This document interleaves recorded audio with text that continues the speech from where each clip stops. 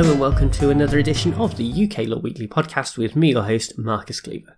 This week we are going to be looking at the case of General Dynamics UK Limited and State of Libya. The citation for this case is 2021 UKSC 22. And this case is unusual because, as you can tell from the title, it is about what happens when you sue a country. General Dynamics are trying to enforce an arbitration award of more than £16 million made in its favour by an International Chamber of Commerce arbitral tribunal against Libya. Libya has not paid any of that money, so in 2018 General Dynamics launched proceedings in England and Wales to enforce the award because they believe Libya has relevant assets in this country. Shortly afterwards, the High Court decided to make an enforcement order against Libya, but the way they did so was quite interesting. In essence, they treated it no differently than any other court order under Section 101, subsections 2 and 3 of the Arbitration Act 1996. Even more than that, though, they also exercised their discretion under Rules 6.16 and 6.28 of the Civil Procedure Rules in order to dispense with the formal service of the arbitration claim form and enforcement order on Libya because of the civil unrest and instability in that country.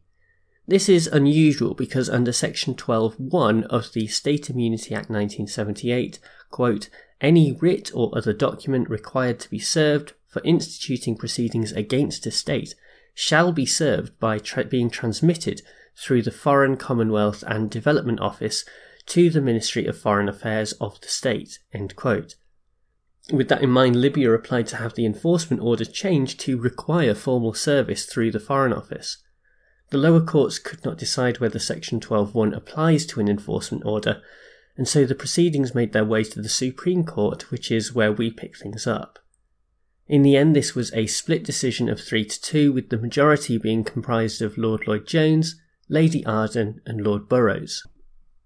They focused on the principles of international law and, in particular, comity, which is basically the idea that nation-states should show each other mutual respect and cooperation. This suggests that a broad approach should be used, and therefore when Section 12 talks about an other document, that is certainly wide enough to encompass all documents that give notice of legal proceedings to a defendant state, including arbitration claim forms. As a result, when a form has to be issued, the Section 12.1 procedure has to be complied with. But arguably this still doesn't apply here because the High Court dispensed with the need to serve the enforcement order by way of Rules 6.16 and 6.28 of the Civil Procedure Rules. However, the majority decided that the lower court was wrong to apply the rules here and dispense with service. After all, the State Immunity Act is a piece of primary legislation, whereas the rules are secondary legislation, so they cannot oust Section 12 unless there is something that specifically says they can. Section 12 makes no reference to the rules, and Rule 6.1a actually tells us that the rules do not oust the Act, so the requirement to serve enforcement cannot be dispensed with. Finally, General Dynamics made an argument that if Section 12 were to be strictly enforced, then this could prevent a party from pursuing a claim, and that would represent a breach of Article 6 of the European Convention on Human Rights, which, as a reminder, is the right to a fair trial and includes access to the courts. For the majority of the justices, this did not stand up to scrutiny. Article 6 is a proportional right, and while it is obviously important, it, on balance, cannot override the legitimate aims of comity and compliance with international law that the legislation pursues. Furthermore, Lady Arden points out that when the provision is so clearly worded, the courts do not have the luxury of adopting a brand new interpretation when there are definitive words to the contrary. In the end, Libya won their case and Section 12 maintained its integrity, but the judgment of the two minority justices, Lord Stevens and Lord Briggs, is still worth looking at for the alternative view that it presents. For a start, they consider that Parliament intended that Section 12 should operate within the context of the English court system and its rules. In other words, if the normal operation of the rules means that serving documents is not required, then Section 12 simply does not apply.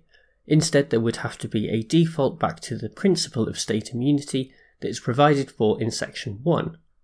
However, the minority also go further in their disagreement by stating that even if Section 12 does apply, then the court may dispense with the service requirement by using Rules 6.16 and 6.28 of the Civil Procedure Rules. The reasoning behind this is that if the courts have the power to dispense with the requirement, then it no longer falls within Section 12. Finally, on the human rights ground, they also disagree with the majority and hold that it is not proportionate to deny access to the courts in these circumstances, compared to the legitimate aims of comity and upholding international law. As such, they would read Section 12 in a way that allows the courts to make alternative arrangements for service of documents. All in all, I think that the minority get closer to the correct answer here by promoting the right of access to the courts and giving judges more power to be flexible when it comes to the rules and requirements of service. However, I do also think that there are legitimate questions to be asked about the way that the minority arrive at their conclusion, and how much we should bend the rules.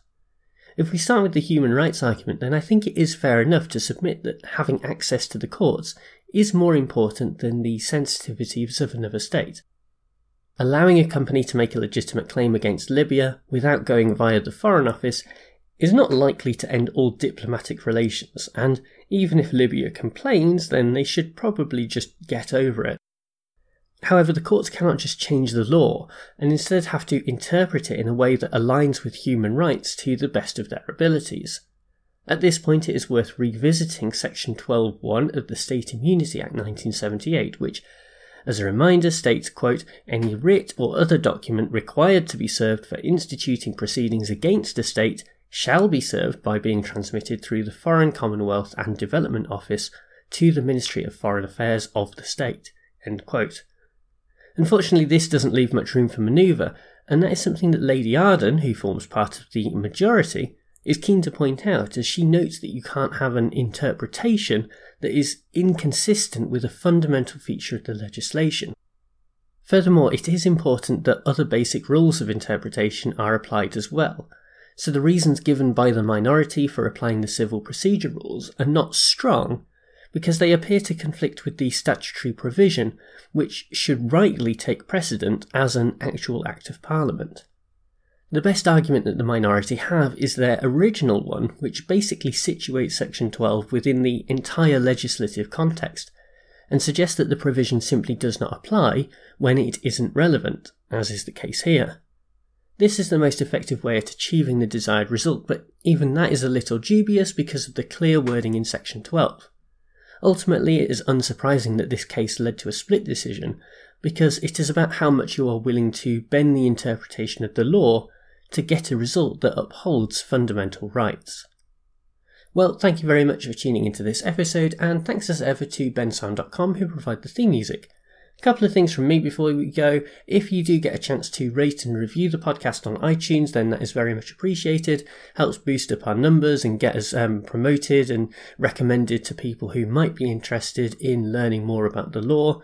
And the other thing is to check out the link in the description for the access to the newsletter. Subscribers this week received information about the new knife crime prevention orders and how successful they will or perhaps will not be. Anyway, I'll be back with another episode next week, but for now, bye!